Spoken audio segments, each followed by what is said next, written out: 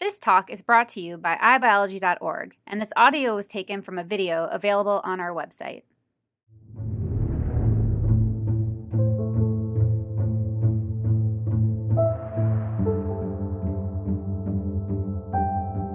We've been talking about diversity in science and medicine for years. Despite our best efforts to become diverse, those numbers have not changed. Diversity is not only important, but it leads to good science and good medicine.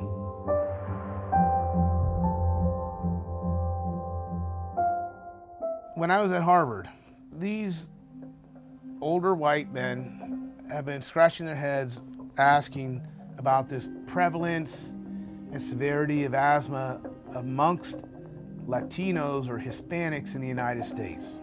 They showed that asthma prevalence and death rates were 3 times higher for Latinos living in the Northeast compared to Latinos living in the Midwest, the South, and the West. And immediately, I said, that's Puerto Ricans versus Mexicans, within 1 minute. 1 minute. And I said, that is African ancestry coming through the Puerto Rican population, increasing the risk of disease. We just identified a gene associated with asthma severity. It's 40% more prevalent in African Americans. This is a no-brainer. I am Latino. I was born on the West Coast. My mother is dark, almost black. I lived in Boston. There's lots of Puerto Ricans, lots of Dominicans. This is where diversity, not just racial diversity, but gender diversity, diversity in experiences, we're all looking at the same problem. We'll come up with a different solution. And I came up with a solution immediately.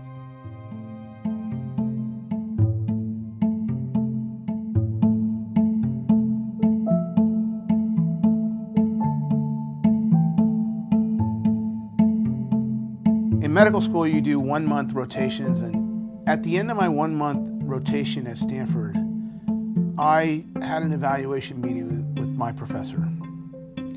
And she asked me, where did I want to go for my residency? I immediately said UCSF or Harvard. And she told me that I didn't have the right cultural background. And she said, by culture, I mean my father's a physician, my mother's a physician. You, she told me, Esteban, don't have what it takes.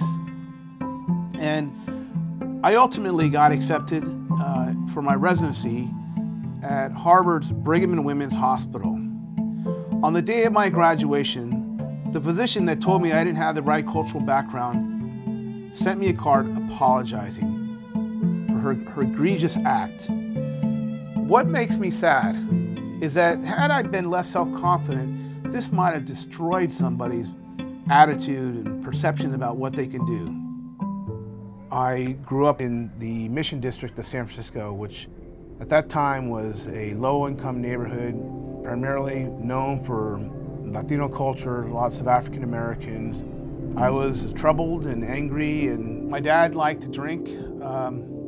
And there was a very vibrant bar called Mission Rock, where there were a lot of fishermen. And up until about the age of 8, before my parents got divorced, I would go there every weekend, and I would fish while my dad drank. And I was fascinated with the water and the fish, and I was hooked right there for biology, and I knew that that's where I wanted to go. But in the mission at the time, there were a lot of racial challenges, and I would fight, and I got kicked out of my first high school. So I've been the tremendous beneficiary of mentorship. All my mentors were unique and very diverse. After the divorce, this Chinese family took me in, and they had 2 sons, and I fit right in between in age. I went to Chinese school. I learned a lot about Chinese culture. I had a high school wrestling coach mentor me and a whole network of other fatherless kids. In college, I had 2 great mentors. One was African American on the US 84 and 88 Olympic team getting a PhD. At Stanford, the Jewish students, they gave me an opportunity to live at their house. So for 2 years, I was steeped in Jewish culture.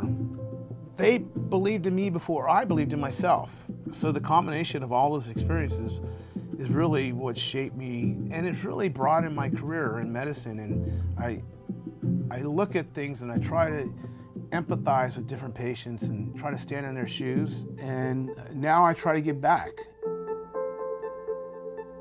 My lab is a safe harbor. If you walk in my lab, you'll see lots of pictures and art. The art is an affirmation of my identity and what I believe in. We study minority populations. We attract a lot of minority students. We are accepting of all kinds, and I want people to feel welcomed here. I have a picture of Emiliano Zapata on my wall, and he's famous for saying, "I'd rather die on my feet than live on my knees." And I've had to fight all my life to get to where I'm at.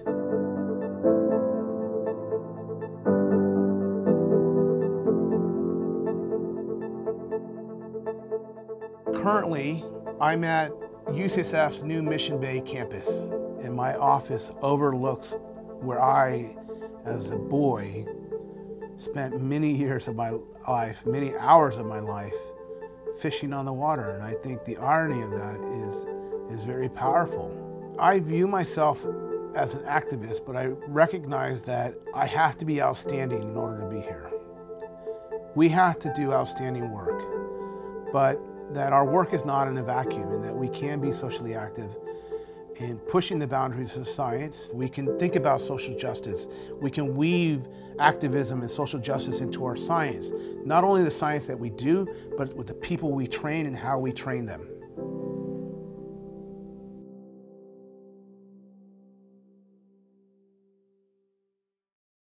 Visit us at iBiology.org for more free talks from the world's top scientists.